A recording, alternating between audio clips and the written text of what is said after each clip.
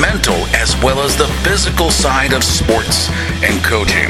TK Griffith and Scott Matthew Callahan are your hosts, and between them, they bring over 50 years of coaching experience to the table with success in both boys and girls athletics. Their expertise comes from the locker room, the classroom, and their living room. Now, the Teacher Coach with TK and Scott. Welcome to the Teacher Coach Podcast here from beautiful Brook Point Studios in Cuyahoga Falls, Ohio. Ladies and gentlemen, we have a very special episode today, a unique episode for us in the fact that we are going to highlight a student from a local school, Archbishop Hoban, of course, because I work at Hoban. So we're going to feature Archbishop Hoban's Dominic DiMascio, who has been chosen as a finalist for the Courage Award. In fact, he may end up winning the Courage Award, but we don't know yet. He is a finalist for the Courage Award at the Beacon Journal Gatehouse Gala, which is a huge event that they started last year. It had a great keynote speaker. I think Jerome Bettis spoke last year. There were 500 people in attendance. And this year, of course, it is going to be virtual because of the coronavirus, which is a bummer. However, it's still going to be quite an event in mid-June. I believe the date is right around June 19th, although they are still determining when they're going to do the virtual banquet at Gatehouse Media, which publishes the Akron Beacon Journal and many other newspapers across the state of Ohio and nationally. So Dominic DiMascio from Archbishop Hoban is our guest, and he's on with us because he is the Courage Award finalist for the 2020 Gala that the Beacon Journal will hold in June. So Dom, we're going to get started. Welcome to the Teacher Coach Podcast. Dom, you won the Courage Award, and you probably don't even know how or why you won it at this point. There were several people that helped nominate you.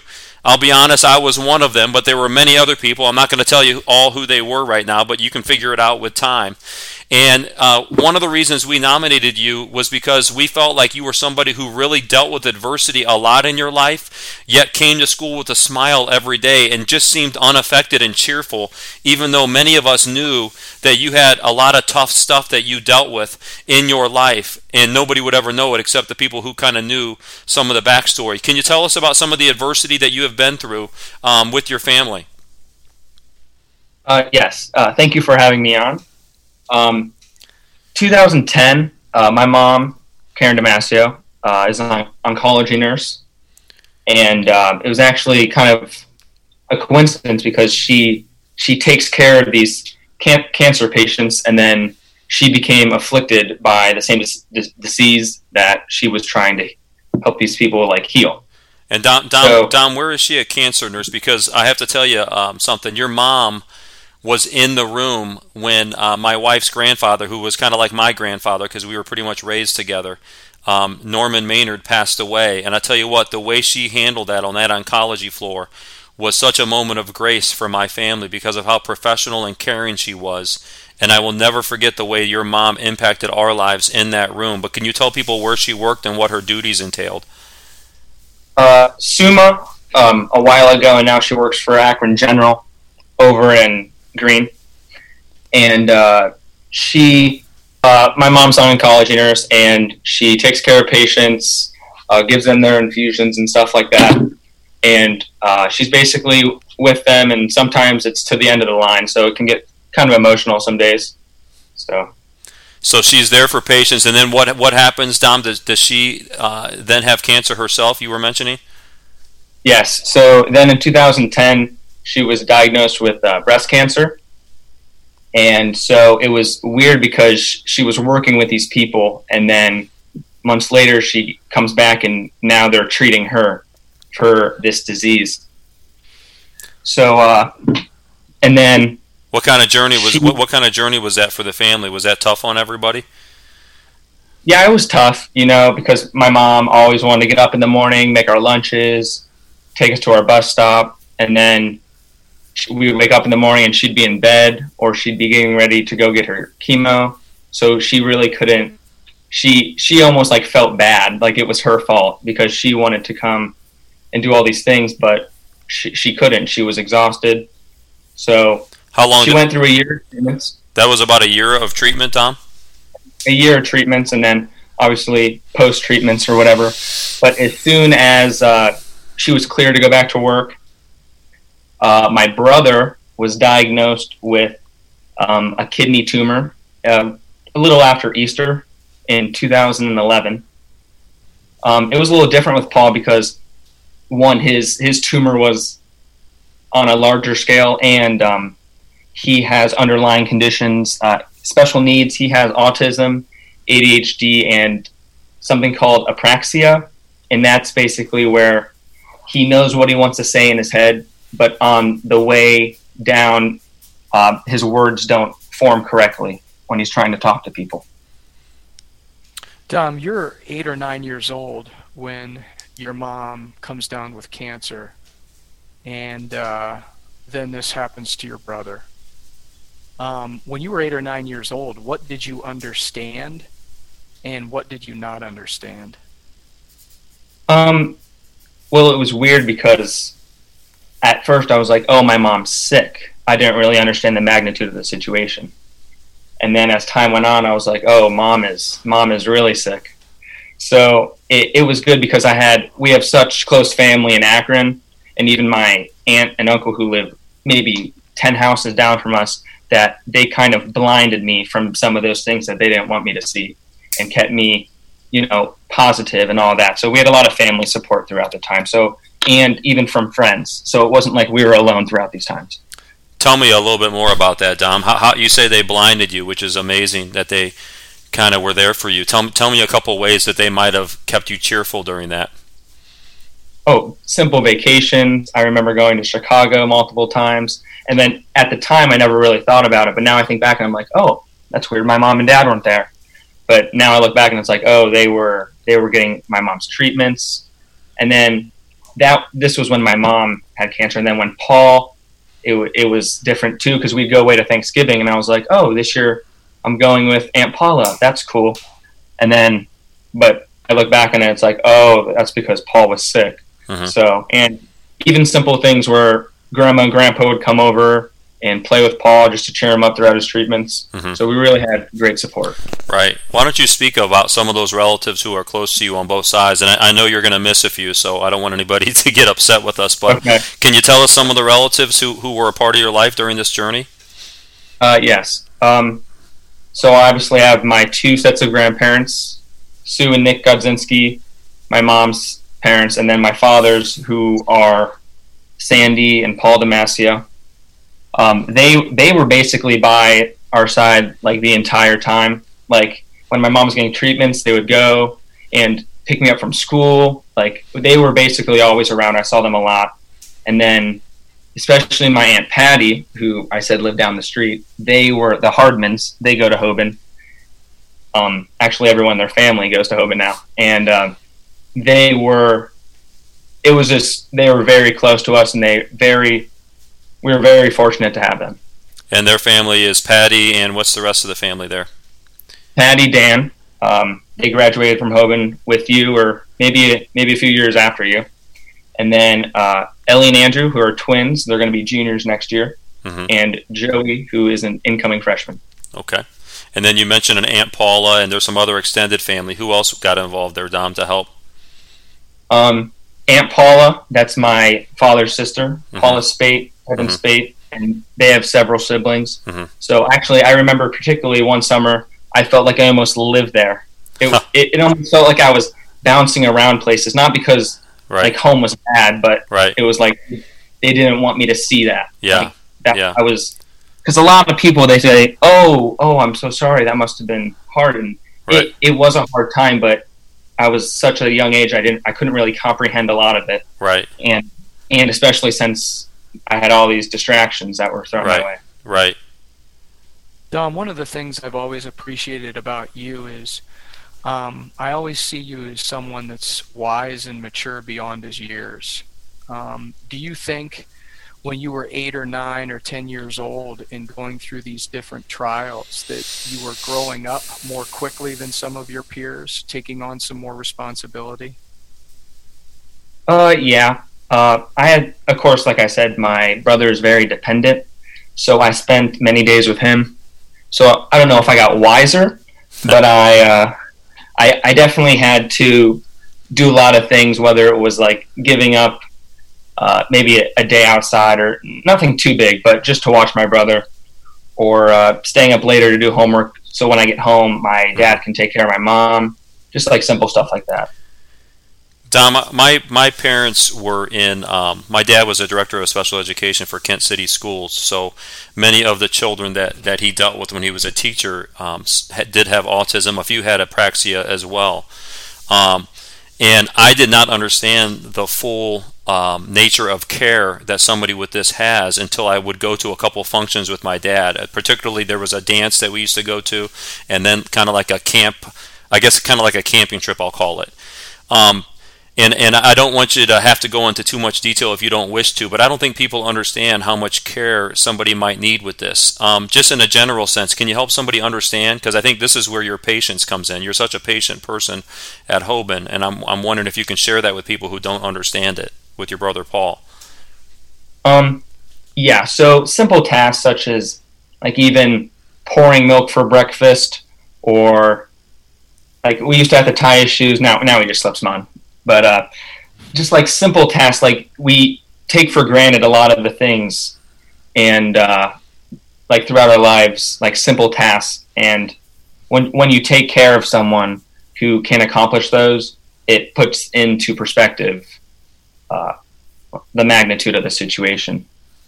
And especially, I would say even sports too, because a lot of people are like, "Oh, I got practice today. I got this." I mean, I've said it. I'm not gonna act like I haven't said it, but like for my brother, he loves sports, but he can't really be fully involved in them. Mm-hmm.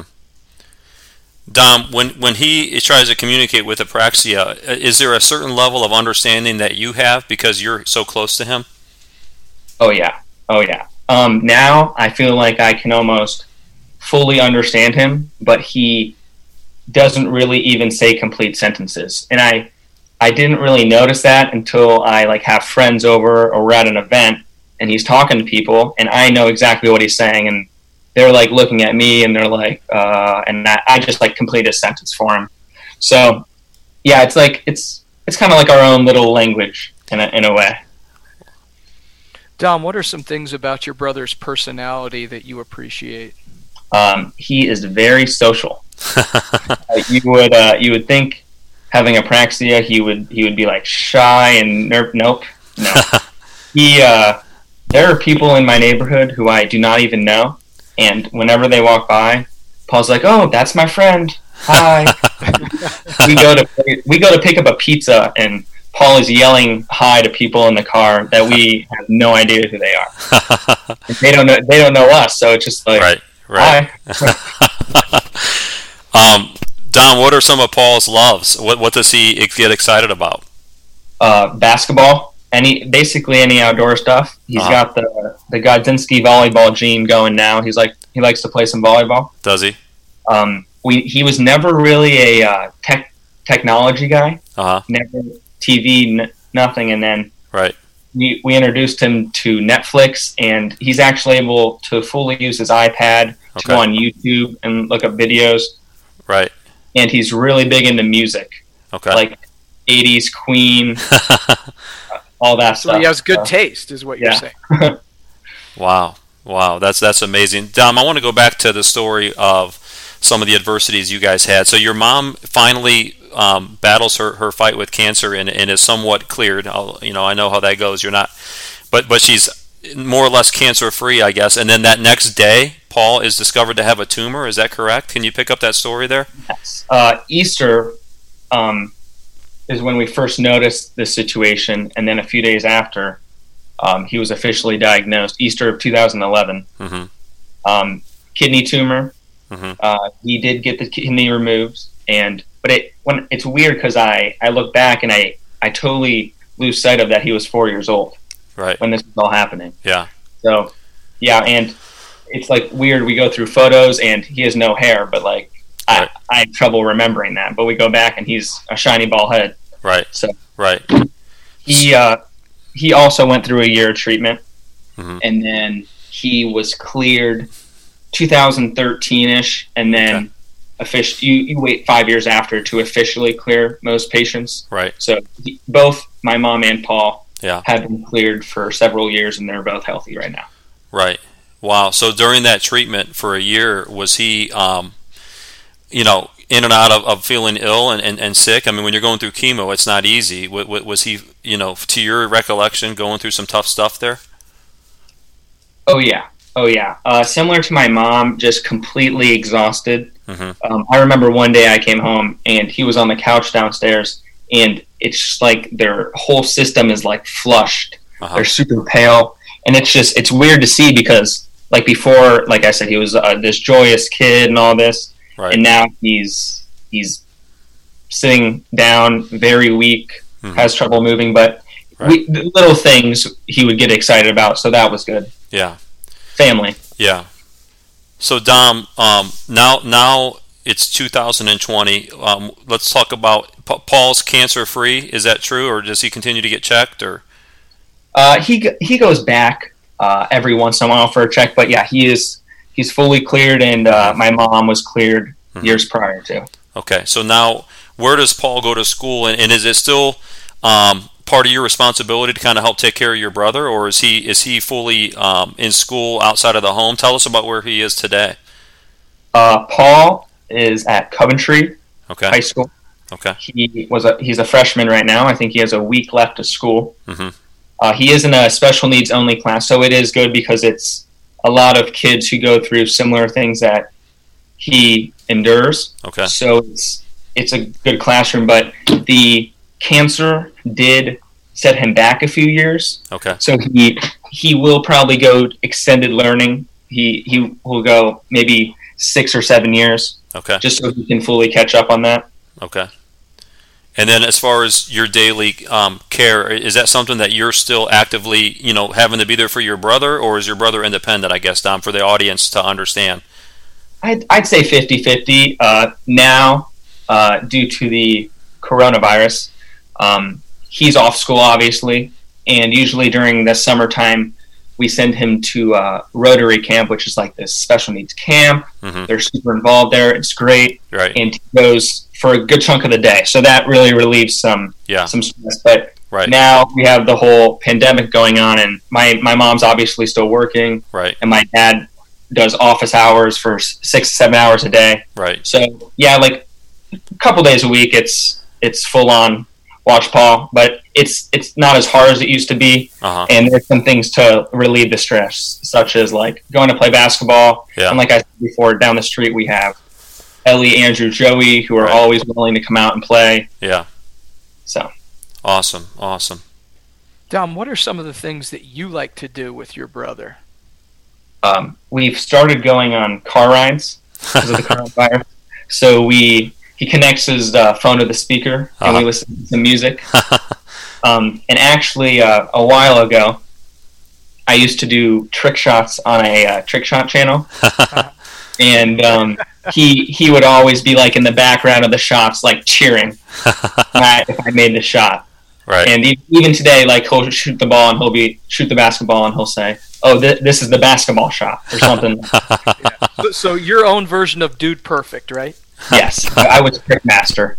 Okay. Dom, I want to go back to that seems like a pretty nice therapeutic trip to be with all of us many of us love riding in the car, either by ourselves or with family, but especially with music playing. I know my daughter likes to bring her iPod or whatever it is and plug the music in. I guess it's her iPhone nowadays. What are some, you spoke of Queen. Can you give us a couple songs that Paul just really gets into? Another One Bites the Dust. Actually, at the end of the year, Apple releases a thing where they say, "Oh, these are your most listened to songs." So I was excited to go on because I was thinking a lot of my music was on there. The first 25 songs were Queen.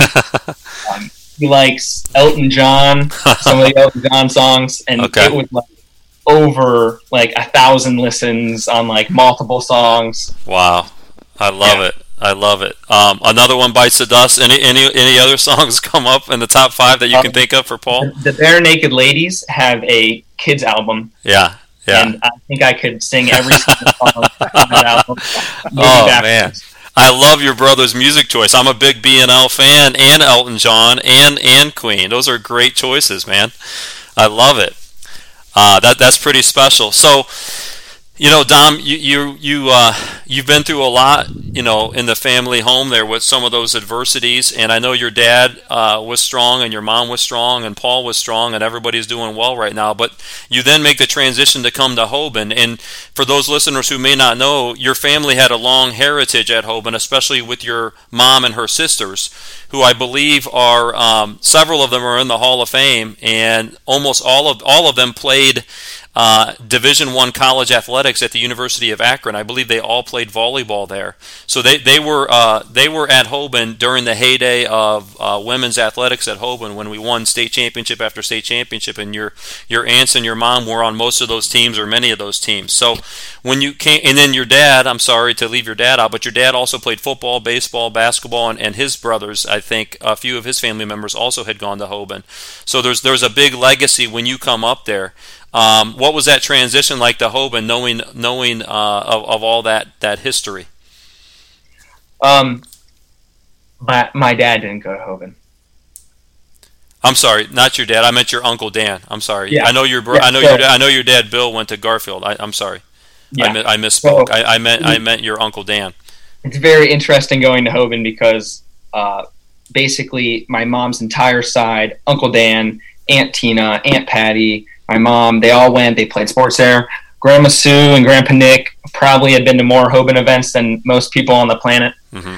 And then my other side of the family is my dad, and they're all public school people. So it's very interesting because the original deal in my family was, I'll go to a private middle school, and then maybe high school I'll transition into public. And then talking about it with everyone, they both sides of the family agree that Hoban would be the best choice.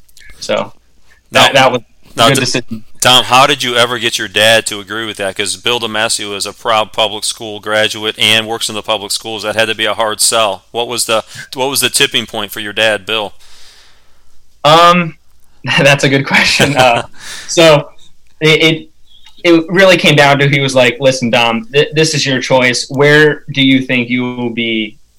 You were prosper the best from." Mm-hmm. And after thinking about it, I loved Hoban. Like I'd go to football games, basketball games, all that. Mm-hmm. So he agreed. He was like, "This is a good decision." Okay. It took him a few years to wear some Hoban gear, but we got him in some baseball and basketball gear. He finally caved in. That's good. So when you make the transition up there with the heritage that you had on the Hoban side, what was that like your first year or two? Well, everyone thought I was related. Well, I am related to Deacon Ray, who is a religion teacher at Hoban. Yeah. He is my grandpa's first cousin. Okay. On my dad's side. Yeah. So I usually get 3 to 4 emails a day. People thinking I'm Deacon Ray. So I just forward those to Deacon Ray. But coming up to Hoban was great. I guess I wasn't really involved beginning of freshman year, and then I actually became a manager under you for varsity basketball, and I did that for 4 years. Right, and I'm wondering, Dom, what pieces of that wisdom that you gained through all the adversity that you went through were you able to transfer over to the managerial job and being a leader at Hoban? Because some listeners may not know, but last year you were awarded the Dowd Award at Hoban, which is Hoban's highest honor. So you must have done something right where people obviously, thought you were worthy of it. What pieces did you carry over to that role? Time management and patience were a big one. Mm-hmm. For basketball, it's people don't understand the time commitment. Right. They think, basketball games, Tuesday and Friday, maybe some on Saturday. No, it's practice Monday through Saturday. You're there early. Right. You got to be there early because early is on time and on time is late. and then patience, because there's a lot of things that some people might not like to do. Right. But like you just got to do them. It's part of the job. Yeah. And that's just something you learn. And like I didn't always want to watch my brother on Saturday mornings at 8 a.m., but like I had to do it. So. Right. Dom, did you ever have Coach Griffith in class as a teacher? Yes, I did. Okay, and last year. You obviously were a manager for 4 years. How is Coach Griffith different in basketball than he is in the classroom? Calmer. Is he calmer in basketball or in the classroom? in the classroom. It's funny though, because throughout practice he'll pick on certain, not like pick on, but choose certain kids and like talk to them throughout practice. Encourage them, right? Yeah, we get in the classroom and like the first day he's like, "Welcome to AP Language and Composition. Dom, welcome to the class." So I got my warm welcome. Dom, I'm curious. Can you impact a classroom in a similar way that you can impact a team? You know, what are the similarities there? Because part of the reason you won the Dowd Award last year, and probably even part of the reason that you were even nominated for this Courage Award, is I think people really see you as an uplifting presence. In the classroom, people like to rally around you. You kind of keep the kids cheerful and fun in your general seating area, wherever you are. There's a certain amount of joy that you bring to the classroom, and I think you also bring to the team. You know, how were you able to kind of blend the two? I feel like my role as a manager, I was there to help the team, but I enjoyed cracking jokes with a lot of the players or talking to them in the locker rooms. Because like when I look back at basketball, I think of like the times we spent in the locker room talking before games or with all the players. Because something a lot of people don't know about a manager is they actually talk to the players. Mm-hmm. They're not just there to pass out the towels and fill up the waters. They do talk to the players. Yeah. So that was good because a lot of the players were my classmates also. Yeah. So then we transitioned into the school year, and I was fortunate enough to have a lot of classes like Jake Snyder. He was an upperclassman, and I ended up having a couple math classes with him. Right. But I knew him and had that connection from basketball. So, yeah, we're great friends. Awesome. And Dom, one of the roles of a manager is to be able to play both sides of the coin with a sense of maturity. In other words, you're in the coach's office a lot, and you're hearing the coaches talk, and sometimes you have to keep some of that under your vest.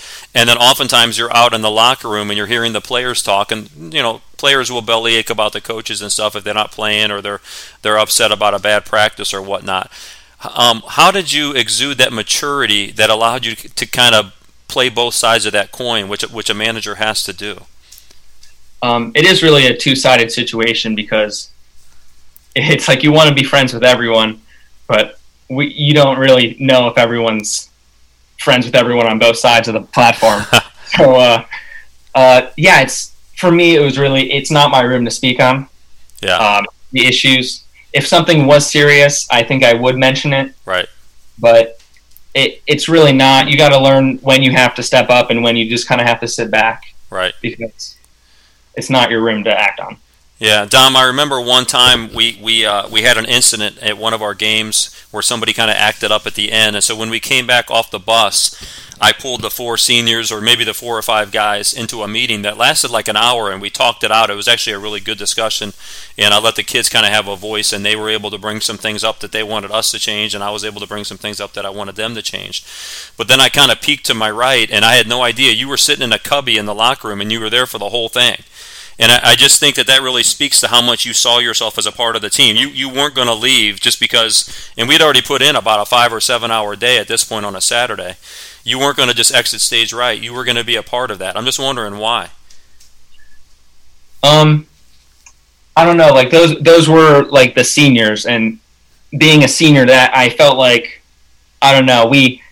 I was able to step up in the locker room at, I forget where we were playing at, but I was able to step up and speak some of my own words while the coaches were talking outside.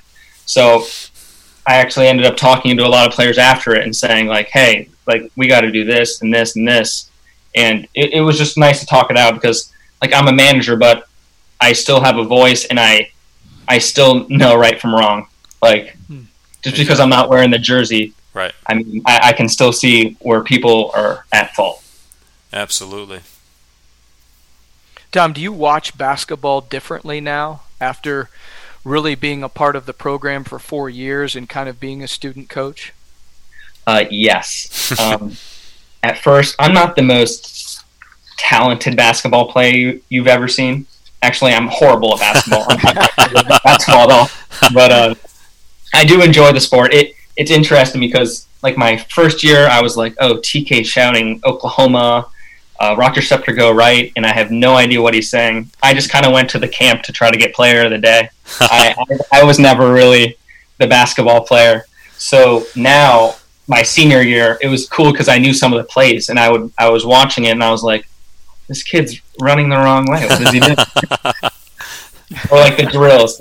It's good because in practice, the new wave of freshmen, juniors, seniors come in every year, and I'm able to teach them like, oh, we're doing this. You got to be here, here, here. So it was really good to do it for 4 years because 1 year is not the full experience. The full experience is 4 years, and you're able to learn a lot throughout the time. Dom, I always thought that you were somebody that we could trust and somebody that was so loyal to Hoban and the program and us, even when we probably didn't have a good day coaching or maybe we got out-coached a couple games. Where did that loyalty and that trust come from? Because it just seems, or how did you, if you didn't have it, how were you able to fake it? But I'm pretty sure you had it. Where did that come from? You just had a great sense of loyalty. I think it's just like loyalty to my family and stuff. Like, I feel not like me necessarily, but my entire extended family is, if something is needed, they come through. So I felt like that learning from my aunts, uncles, grandparents, cousins, all of them really helped me.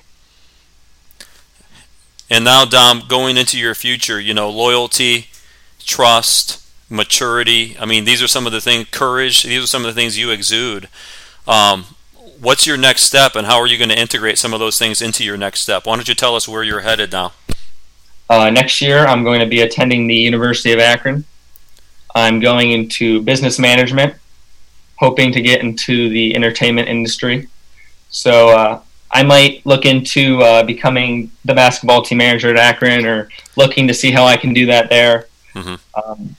It will really stick with me, and I think some of those attributes are like everything I've learned throughout my life has like, it's kind of just like all in a ball, and it's like you got to like pick and choose like which things you want to use and like when.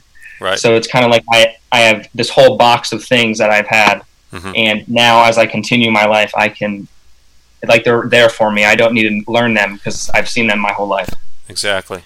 Entertainment industry, what's the dream job?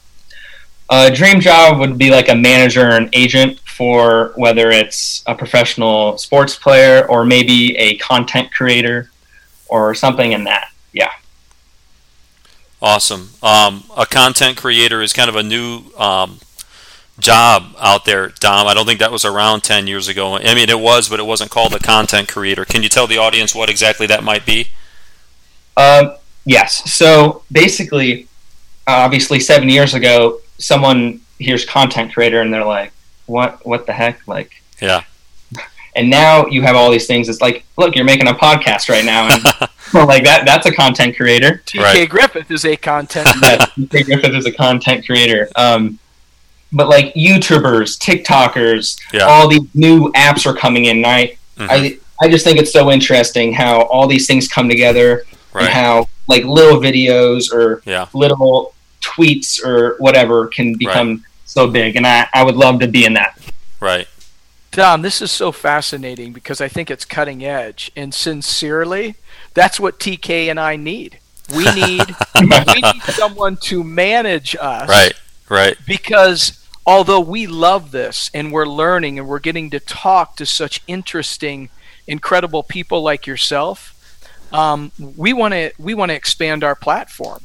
So right. as you educate yourself at Akron, we're going to be calling upon That's you. Right, Tom. That's okay. right. Dom, this job never ends. It's a lifelong commitment as a manager at Hoban. So you always need to be there for us, bud.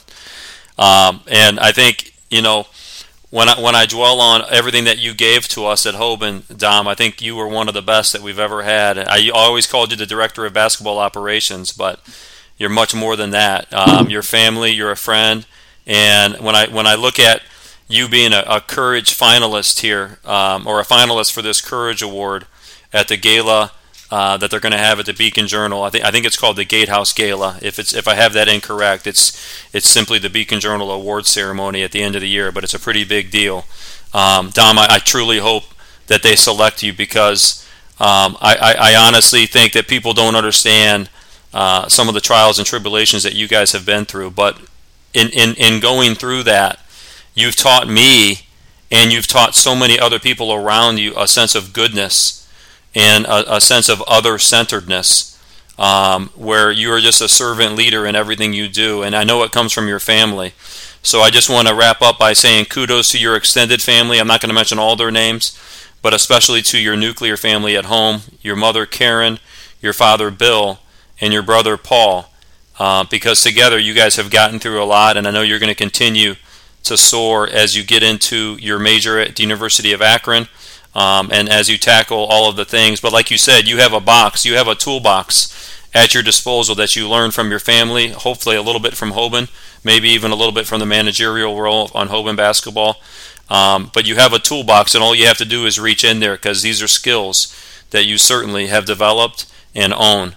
So thank you very much to Dominic DiMascio, Courage Award finalist for the Beacon Journal Gala Awards. The banquet will be in June, and it will be live streamed virtually. Please check it out, folks. And we're hoping and praying that, Dom, you bring that award home.